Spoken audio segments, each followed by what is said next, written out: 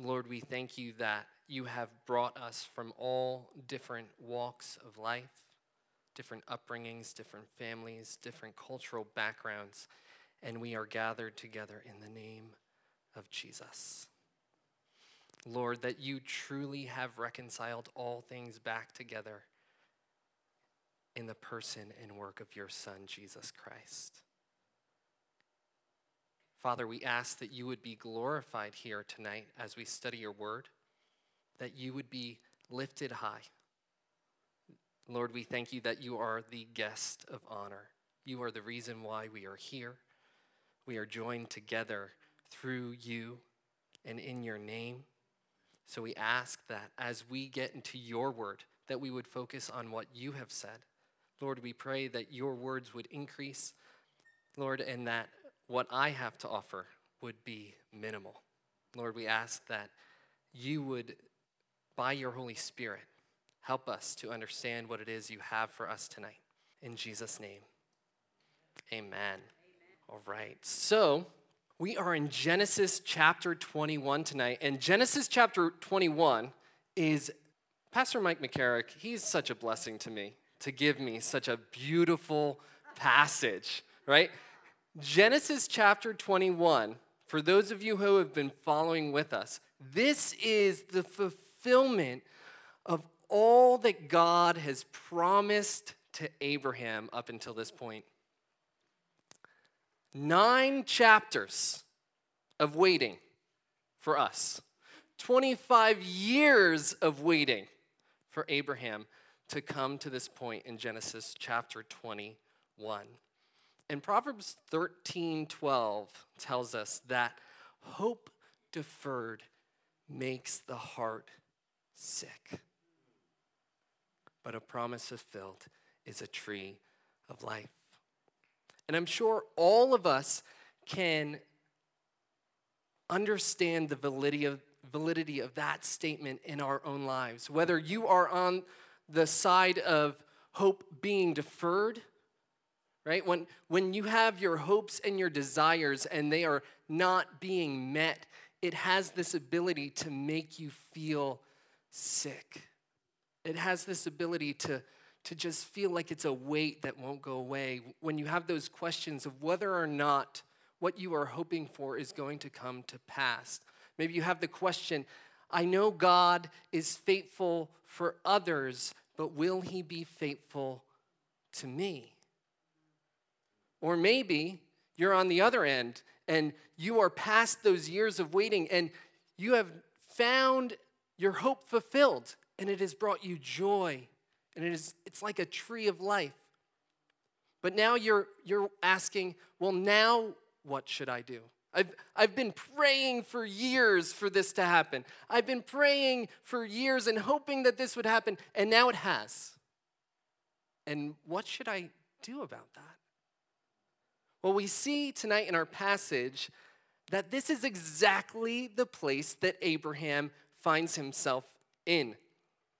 All the way back in Genesis chapter 12, God called a man named Abram out of Ur, the Chaldeans, to a place that he didn't even know. God was like, I'll show you, you'll know it when I get you there, right? And now, God said, I'm going to make a great nation of you. I'm going to give you more descendants than there are stars in the sky. And so Abraham, in faith, he got up, he went, right? This is the story we've been talking about for weeks on end. And he's been waiting, and he's in Canaan. And in the first year, no kid. 5 years, no kid. 10 years, no kid. 11 years, Sarai says, I've got an idea. Right? And he takes the promise into his own hands. But then God comes back years later, 13 years after Abraham makes that mistake, and God says, no, I've made you a promise, and I'm good on my word. Sarah is going to conceive and bring forth a child. So tonight, what we're going to be studying about is all about the faithfulness of God. We are going to see that God has proven himself faithful to Abraham and to Sarah. And we're going to be looking at how Abraham and Sarah and the people around them respond to God's faithfulness. And hopefully we will be encouraged as we look at God's faithfulness to this couple thousands of years ago, knowing that God does not change, that he is the same yesterday, today, and forever. And that if God was faithful to them, faithful to his word back then, he will be faithful to us. And we are going to see that ultimately all of God's promises find their yes in Jesus Christ. And we, through Jesus, respond with amen. So be it. We agree to the glory of God. Amen? So, starting in Genesis chapter 21, in verse 1, we're going to be reading through verse 1 through verse 7 to start off. And it says, "And the Lord visited Sarah as he had said. And the Lord did for Sarah as he had spoken. For Sarah conceived and bore Abraham a son in his old age, at the set time of which God had spoken to him. And Abraham called the name of his son who was born to him, whom Sarah bore to him, Isaac. Then Abraham circumcised his son Isaac when he was 8 days old, as God had commanded him. Now Abraham was 100 years old when his son Isaac was born to him. And Sarah said, God has made me laugh, and all who hear will laugh with me. She also said, who would have said to Abraham that Sarah would nurse children? For I have borne him a son in his old age. And so this first point that we're going to look at is the laughter that God brings through the bringing of this child and the seriousness of laughter, right? James chapter 1, verse 17 says that every good and perfect gift comes from our Heavenly Father. And that includes laughter. I don't know if you've thought about this, but laughter is a gift from God, right? Laughter is a beautiful gift from God. It's to be enjoyed. It is just such a fun aspect of our life. And guys, as Christians, we should not be stodgy, right? We shouldn't be like moping around. No, we as Christians, we're joyful. We are the only ones who actually know where laughter comes from, right? And you want to know something? God is probably one of the best joke tellers, right? Look at our story here tonight. Back in Genesis, chapter 10, I'm asking you guys. See, that's a joke. So back when the Tower of Babel happened, right, God divides the nations. And then he's like, I'm going to make a nation for myself. You know who would probably be the best people to make a nation for myself? Oh, yeah, this really strong people group over here? No, not them. Oh, yeah, these really smart people over here? No, how about the elderly couple with no kids, right? That's who God chooses, right? And here's the thing about laughter. Laughter, by definition, it's the act of making an involuntary response of sounds and movements of the face and body that are an instinctive expression of lively amusement. That didn't sound very fun, did it? But basically, here's the thing about laughter. Inherently, for something to be funny, it has to catch you off guard. Right? That's why when people are not good at telling jokes and they accidentally tell you the punchline first, and then they try to tell you the joke, it's not funny. Why? It's ruined. You already know what's going to happen. Here's the thing. God's such a good joke teller that he actually is able to tell you the punchline. He'll keep telling you the punchline, and then when it comes to pass, you still won't believe it until you think it's funny. Right? That's exactly what happened here to Sarah and Abraham. God is so amazing that he's able to surprise us with doing exactly what he said he would do. And that's what we see here in the first couple verses of Genesis chapter 21. God wants to make it abundantly clear that he has been faithful to the very thing that he said he would do. In 2 verses, God repeats that he did exactly according to what he said he would do. Verse 1, and the Lord visited Sarah as he said. And the Lord did for Sarah as he had spoken. For Sarah conceived and bore Abraham a son in his old age, at the time of which God had spoken to him. 3 times in 2 verses, God wants to make it clear he is faithful to his word. Isaiah 55 verse 11 says, for as the rain comes down and the snow from heaven, and do not return there, but water the earth, and make it bring forth and bud, that it may give seed to the sower and bread to the eater, so shall my word be that goes forth from my mouth. It shall not return to me void, but it shall accomplish what I please, and it shall prosper in the thing for which I sent it. Likewise, Jesus said in Matthew 24, verse 35, heaven and earth will pass away, but my words will by no means pass away. God takes his word very seriously, and God does not speak for no reason. So when God gives a promise, it's as good as its fulfillment. Amen? And that's exactly what Abraham and Sarah have the opportunity to see in this passage. God is faithful. And because of God's faithfulness, this is a huge turning point in the life of Abraham. Last week, Pastor Mike was talking about how we've kind of got this wishy-washy Abraham, right? Sometimes it's like, man, that guy is full of faith. He's in it. He believes God. And then the next week, a famine comes and he's in Egypt and he left the land of promise and he's lying that his wife is his sister so he doesn't get killed.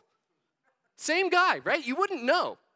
Wow, he's off battling like pagan kings to rescue his nephew. And then he's lying to another king, telling him his wife is his sister again. But here, after all of Abraham's seeming wavering, God is still faithful to fulfill.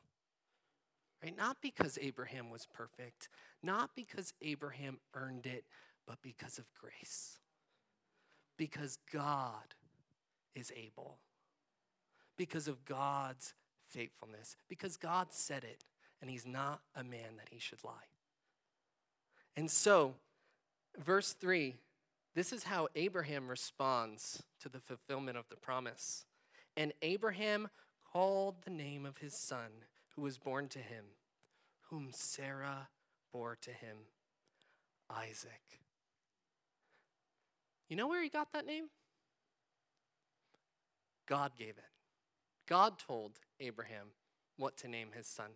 Because as God was reaffirming his promise to Abraham in Genesis chapter 17, Abraham laughed. And he said, oh, Lord, please just let Ishmael stand before you. Like, please, I've got a son. Just use him. Right? And there's this laugh of seeming disbelief. And God says, you want to know what you're going to name your son? You're going to name him Laughter. That's what Isaac means. Laughter. You want to laugh? I'll make you laugh. And you're going to remember how I've made you laugh. Every time you call the name of your son, you're going to be reminded of my faithfulness. And so he names him what God called him to name him. Then, verse 4, Abraham circumcised his son Isaac when he was 8 days old, as God had commanded him.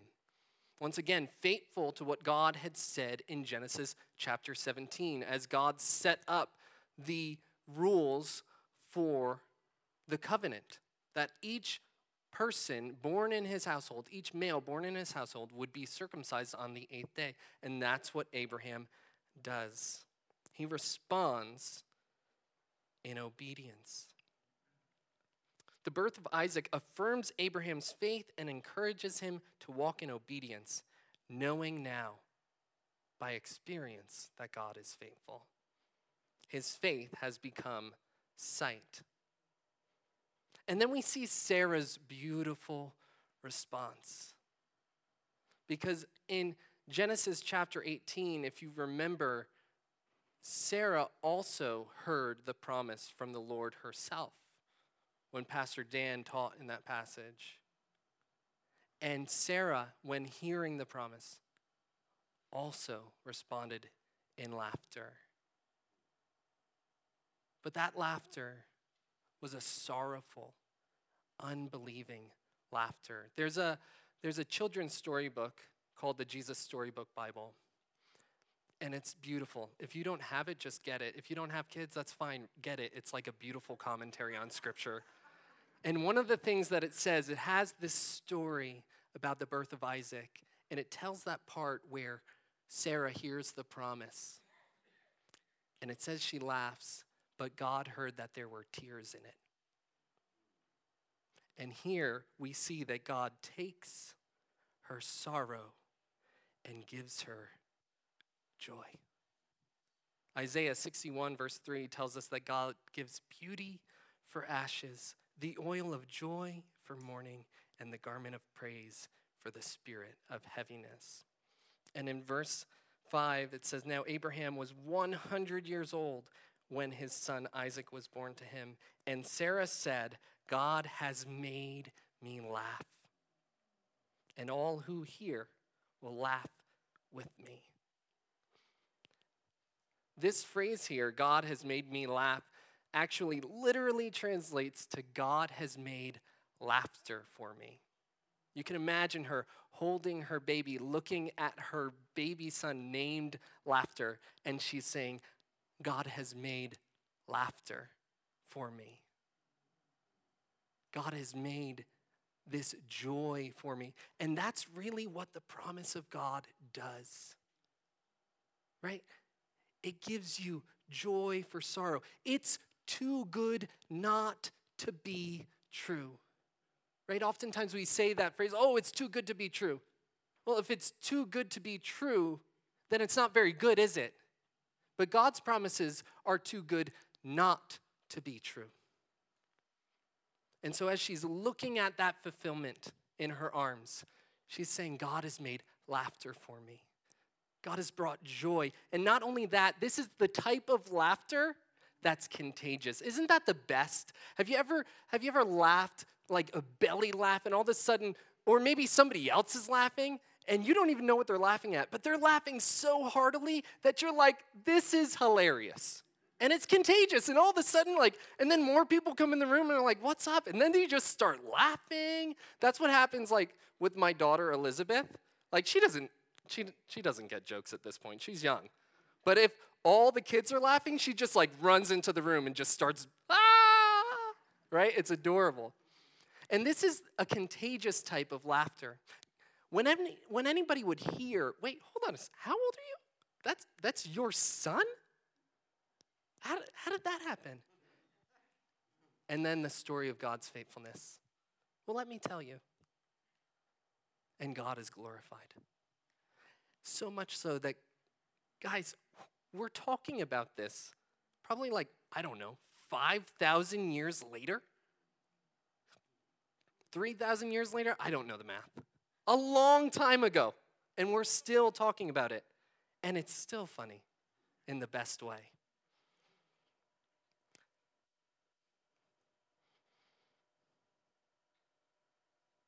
But there's even a greater joy. Not just for those who have heard God's faithfulness in the life of Abraham and Sarah, but that the Son of promise has come. Just like the angels first proclaimed to the shepherds at the coming of Jesus. Do not be afraid, for behold, I bring you good tidings of great joy, which will be to all people. For there is born to you this day in the city of David a Savior, who is Christ the Lord. Right? The scriptures talk about how we're supposed to be ready to give a response for the hope that's within us. People should be able to see the joy that the Lord has brought in your life, and you should be ready to explain to them why. Listen, God has made laughter for me because before Jesus, I was lost, but now I'm found. Right? Before Jesus, I was all caught up in all sorts of things, and now I'm free. Right? The joy, as I was studying the other night for this, all of a sudden I was just thinking about the faithfulness of the Lord, and I started to laugh. I started to laugh and cry and laugh again because God is that faithful, and we should be remembering his faithfulness. But not everybody felt the same. Abraham was rejoicing, Sarah was rejoicing, but not everybody, when they see the faithfulness of God, respond in the same way. Verse 8 tells us, "So the child grew and was weaned, and Abraham made a great feast on the same day that Isaac was weaned." Right? God's continuing to be faithful to Abraham. He's raising up this son. You know, infant death was a lot higher during those days, so this was a cause for great celebration. He's about 2 or 3 years old at this time, and he's being weaned, and the boy is growing, and it's a great time of celebration. But in the midst of this celebration, we see verse 9, "And Sarah saw the son of Hagar, the Egyptian, whom she had borne to Abraham, scoffing." But the word there is laughing. Ishmael is Isaacing. But it's not the joyful kind of laughter that we were talking about. It's a mocking type of laughter. Now, to add insult to injury at this point, Isaac's about 2 or 3 years old, which puts Ishmael about 15 or 16. You've got a 15 or 16-year-old young man making fun of a toddler. Right? This is cause for concern.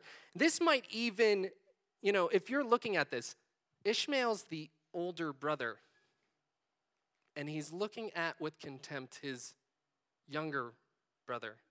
This might bring back some memories in the book of Genesis, right? The older brother having contempt for the younger brother kind of brings back memories from Genesis chapter 4, right? And Sarah sees this. And Sarah, having now received the fulfillment of the promise, is not content to allow this situation to come to a head. She has foresight. She sees that there's trouble brewing, and so she speaks to her husband, Abraham. Verse 10, "Therefore she said to Abraham, 'Cast out this bondwoman and her son, for the son of this bondwoman shall not be heir with my son, namely Isaac.'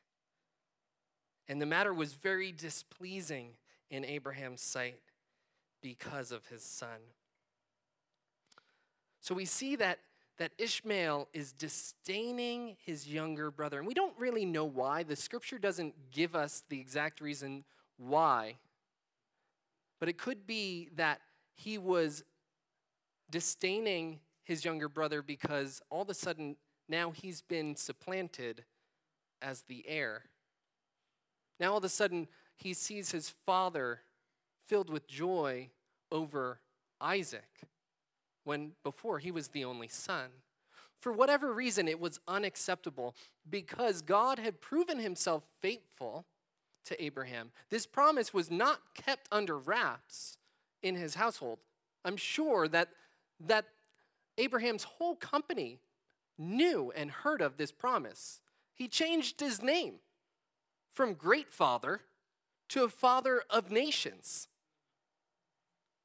And so Ishmael, though knowing the promise and seeing the fulfillment of God, which should cause him to rejoice, he disdains and holds his brother in contempt. He doesn't rejoice and bask in the blessing that would be brought through Isaac. Instead, he's jealous of it. He's mocking it. Oh, yeah, sure. He'll be the heir. Right. That little scrawny kid. Sure. Right? And it's not the first time, and it's not the last time, that those who have put their faith and trust in the faithfulness of God were held in contempt. 2 Peter chapter 3, verses 1 through 4 says this.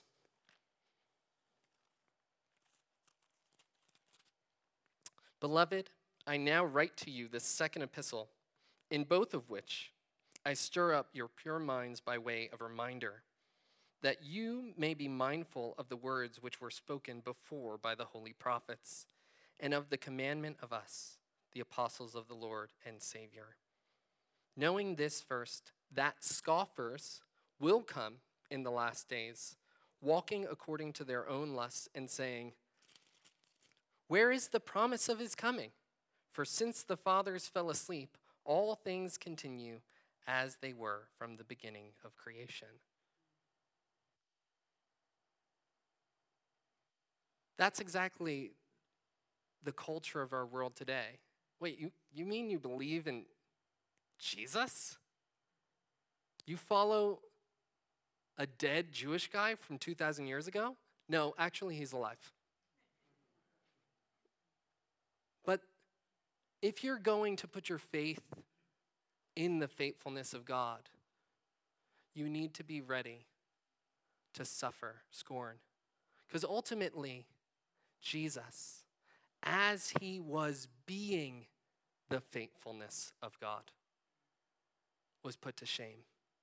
But actually, as it looked like he was being put to shame, he was putting the powers of darkness to shame. Amen? And though the world might come against you and try to deride you and try to say that you're foolish for believing God's word, to say that, oh, you're just ignorant, oh, you're so backwards, God will vindicate you. God will justify you. And ultimately, those who put their trust in the Lord will not be put to shame. Amen? And so, Sarah has the wisdom to speak to her husband about this situation that's brewing, and she tells him, you need to send your other son away because the promise that God has given to us is through Isaac, and he's not going to be a joint heir. Isaac is not going to share the inheritance. He gets the full inheritance, right? We were talking last week, Pastor Mike was talking about how important it was for God to protect the lineage, because ultimately this is the line by which Jesus would come. This is the line by which God would bring the promised son in fulfillment of Genesis 3:15. The seed that would come of the woman that would crush the head of the serpent. And God is protecting this lineage. And so it can't be mixed. There can't be two heirs. Because Ishmael was, as Galatians chapter 4 tells us, Ishmael was born of the flesh, Paul tells us. It was not according to the promise. It was according to Abraham's will, not God's will. And so we can't have that mixture. It can't be, well, God's going to bring about the promise through Ishmael and Isaac. No. God's faithful to Ishmael, and we'll see that in a moment. But God's promise is going forth in Isaac because it's God's plan. We can't add to the will of the Lord, right? You need to do God's work, God's way to gain God's blessing. You can't, if God gives you something to do, you can't be like, that's a good idea, but what about this?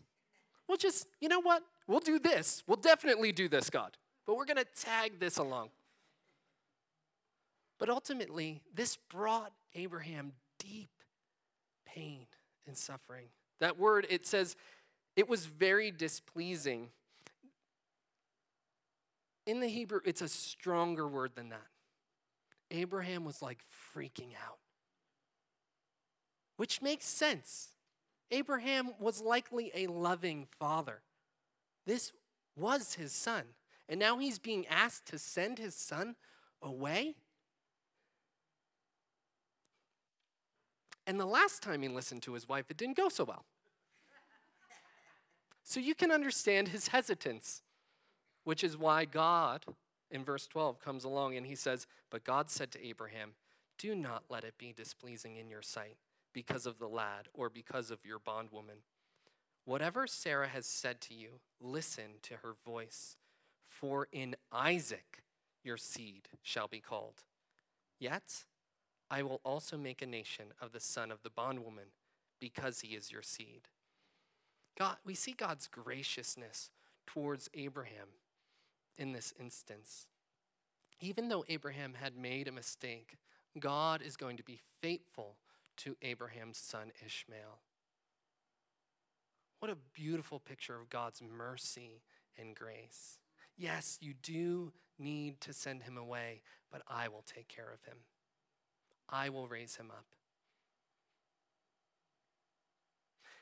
And we see, this is like the first instance we see of Abraham 2.0, right?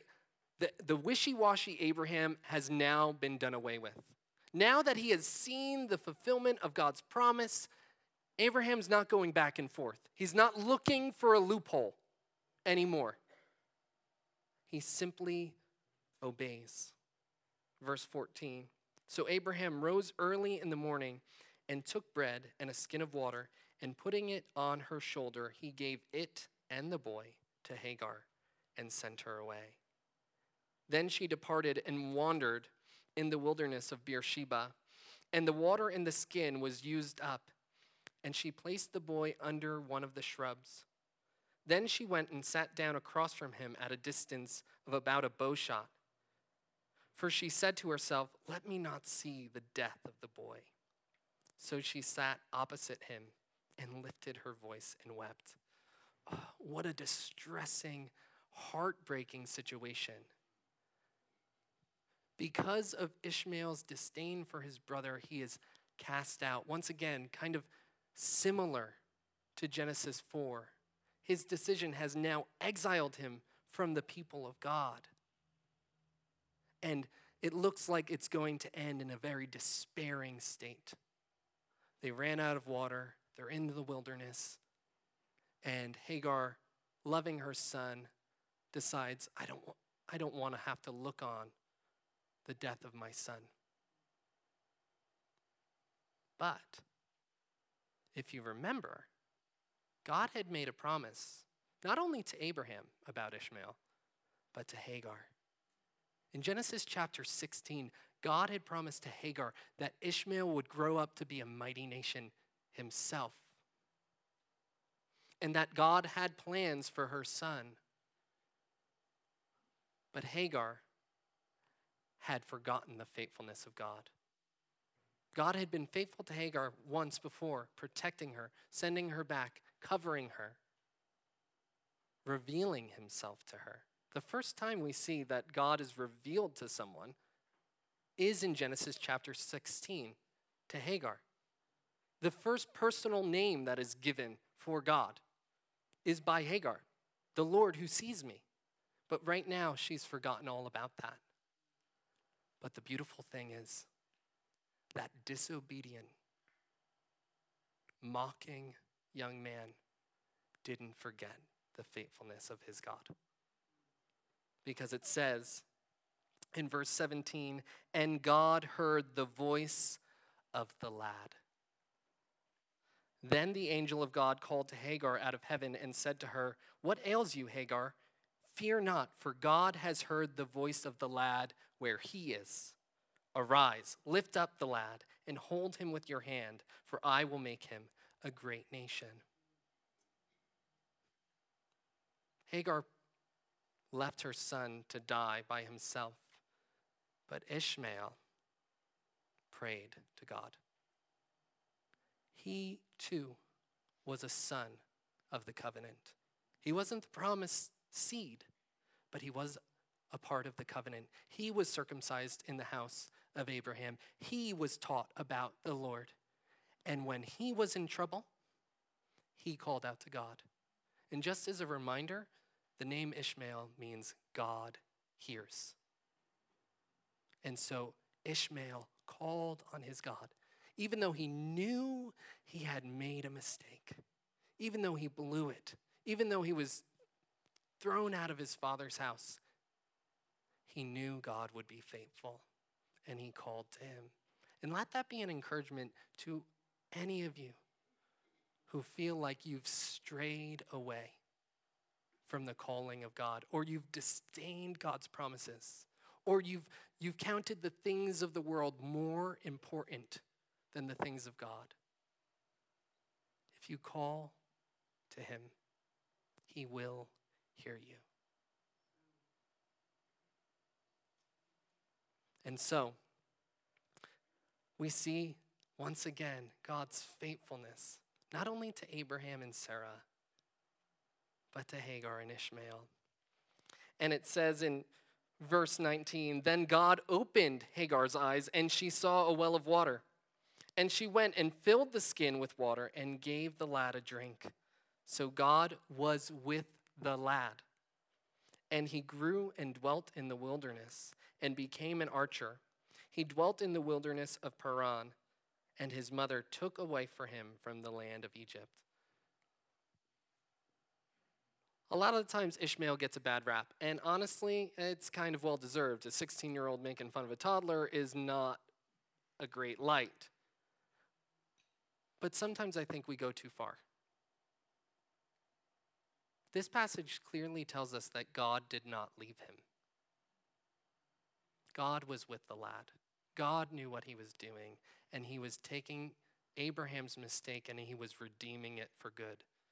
And ultimately, we will see that when Jesus comes, he brings all nations, peoples, tribes, and tongues underneath himself. The lineage of Isaac, even though Ishmael despised Isaac, now through Jesus, Isaac's line encompasses all who would come and call on the name of the Lord. What a beautiful redemption that is. Not only was Ishmael redeemed and God was with him, but now those who are from Ishmael's line. And the Muslim nations claim Ishmael as their progenitor. And isn't it beautiful that we hear story after story of God sending them dreams of Jesus to bring them into the fold? Amen? What a beautiful, wonderful, merciful, and faithful God we serve. And so, verse 22, here's the thing with the promise that God gave Abraham. The promise had two main parts. He said, go to a land that I will show you, and I'll make you a great nation. He says, I'm going to give you more descendants than there are stars in the sky, sand on the seashore, and he says, I'm going to give you land. And what we're going to see here is now that Abraham has dealt with the issue of the lineage, right? He's been obedient to protect the lineage by which God has given him this promise. We're going to see that Abraham is also going to be obedient and faithful in regards to God's promise about the land. This is Abraham 2.0. This is Abraham. No more wishy-washy. He is standing firm on the faithfulness of God. It says in verse 22, and it came to pass at that time that Abimelech and Phicol, the commander of his army, spoke to Abraham, saying, God is with you in all that you do. Now therefore swear to me by God that you will not deal falsely with me, with my offspring, or with my posterity, but that according to the kindness that I have done to you, you will do to me and to the land in which you have dwelt. This is likely because Abimelech has heard what God has done. It says, at that time. All of a sudden, Abraham, 100-year-old guy, has a child by a 90-year-old woman. This kind of justifies all the crazy talk that Abraham had been saying all these years. And when something like this comes to pass, you're like, I might have to do something about this. The last time he was around, he made me think that his wife was his sister, and then God made everyone in my nation barren. I think I might go talk to him. He sees that God is with him in all that he does. So we see, what's Abimelech's response to the faithfulness of God? Well, Abimelech's response to the faithfulness of God is fear. How do we know it's fear? Is because he's proactively going to this 100-year-old guy and trying to make a covenant with him. And he brings his army commander. Abimelech is afraid of God's power in Abraham's life. And because of that, he wants to make a covenant. It's interesting, as Abimelech is talking to Abraham about this covenant, he says, "Now therefore swear to me by God that you will not deal falsely with me." This is probably in reference to the last chapter, where Abraham dealt falsely with him. And then everyone in his nation was barren. And then Abimelech had to part with a lot of sheep and oxen. Right? He's like, hold on a second. Abraham, I can see that God's doing something in your life. Why don't we make an agreement? I've been good to you. Now, please be good to me. And he's got his army commander there just to kind of, put a little pressure. Let's make this covenant, Abraham. And so Abraham does make the covenant. And Abraham, in the past, you would think, wow, he's probably afraid, right? He's probably fearful. Abimelech brought his army commander. This guy means business. He's putting pressure on him. He's trying to intimidate him. But that's not what we see here, right? We're not talking, I was afraid you might kill me for my wife. We see a different Abraham here. And Abraham said, I will swear. Verse 25, then Abraham rebuked Abimelech. Do you see this? This is this 100-year-old guy who was last year afraid that Abimelech might kill him and take Sarah. And now, he just made a covenant. Here's this king and his captain of his army. And Abraham's like, I got a bone to pick with you, dude. 100-year-old guy. I love it. We see Abraham is built up in faith. He's bold. He is not going to back down. And the issue is this. He rebuked Abimelech because of a well of water which Abimelech's servants had seized. And Abimelech said, I do not know who has done this thing. You did not tell me, nor had I heard of it until this day. So Abraham took sheep and oxen and gave them to Abimelech, and the two of them made a covenant. And Abraham set 7 ewe lambs of the flock by themselves. Then Abimelech asked Abraham, what is the meaning of these 7 ewe lambs, which you have set by themselves? And he said, you will take these 7 ewe lambs from my hand, that they may be my witness that I have dug this well. Therefore he called the place Beersheba, because the two of them swore an oath there. The significance of this passage is this. Abraham, up until this point, has been a sojourner and a wanderer in this land. This land is semi-arid, which means that water is not always abundant. Abraham has much livestock. He is a shepherd by nature. Shepherds need water for their animals. Abraham dug a well. The reason why that's important is because Abraham's looking to stick around. He digs this. This is the first instance we have of a well being dug. We've got other instances of wells, but this is the first time we see Abraham dug a well, because Abraham's not looking to leave anymore. God has been faithful to his promise. This is ultimately his land, and he's not going anywhere. And so when he makes this covenant with Abimelech, he brings up something. Your servants are trying to push me off. I dug that well. That's my well. And what does Abimelech say? He's like, okay, fine. I didn't know. It's your well. It's not quite ownership of land. That comes a little bit later, but it's the first inkling. Abraham owns a well in the promised land. Abraham has access to year-round water in the promised land, which means he doesn't need to leave anymore. This is a huge deal. For us, we're like, oh, he dug a well. No, digging a well is super time,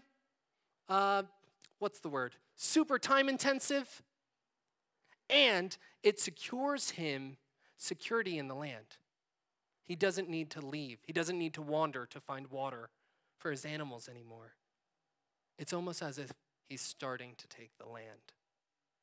And he's not going to be bullied or discouraged or intimidated by Abimelech because he knows that God is faithful to him. God has been faithful to give him the promised son, and God will be faithful to give him the land. And so we see that this Abraham has now been built up in his faith. He's trusting in the promise of God. And this is further emphasized by how this chapter ends. Verse 32, it says, "Thus they made a covenant at Beersheba. So Abimelech rose with Phicol, the commander of his army, and they returned to the land of the Philistines. Then Abraham planted a tamarisk tree in Beersheba, and there called on the name of the Lord, the everlasting God. And Abraham stayed in the land of the Philistines many days." The name Beersheba means place of the oath or place of seven. And it's actually a play on words. Shaba means oath, Sheba means seven. And so basically, the word seven in this culture had the understanding of perfection or completeness. And so Abraham naming the place Beersheba, this well, my well. By oath, completely mine. This is I'm not going anywhere. The well of the oath, the place of the oath, the place of seven. This is not changing. And so Abimelech and Phicol leave, and the first thing that Abraham does is he worships. He plants a tamarisk tree. He plants a tamarisk tree. Bear with me. He plants a tree over a source of water. Does that sound familiar? He plants a tree by a source of water.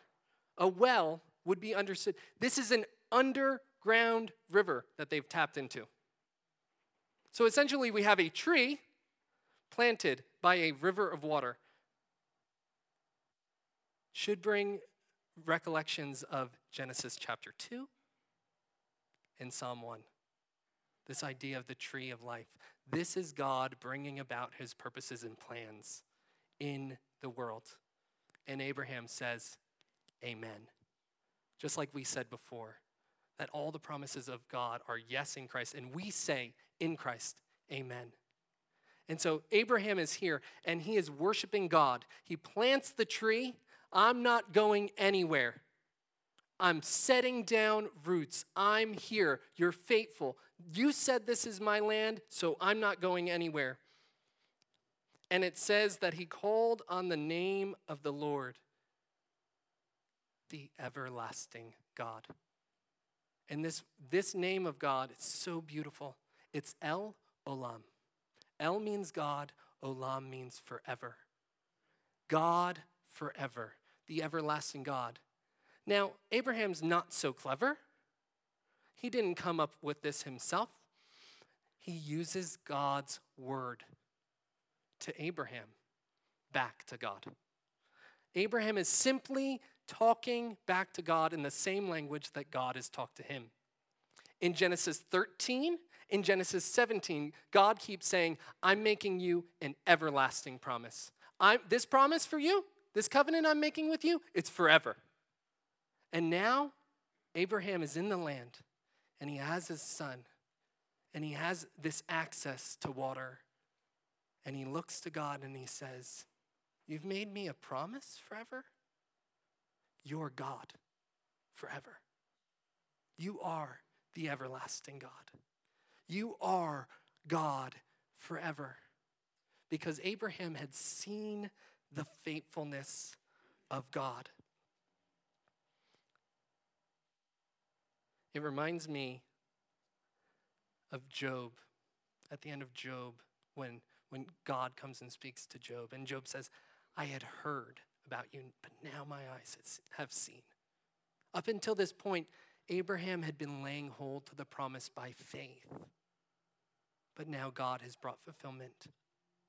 And this has encouraged him to further trust in the Lord, deeper faith. And what we're going to see now is Abraham never leaves the land again.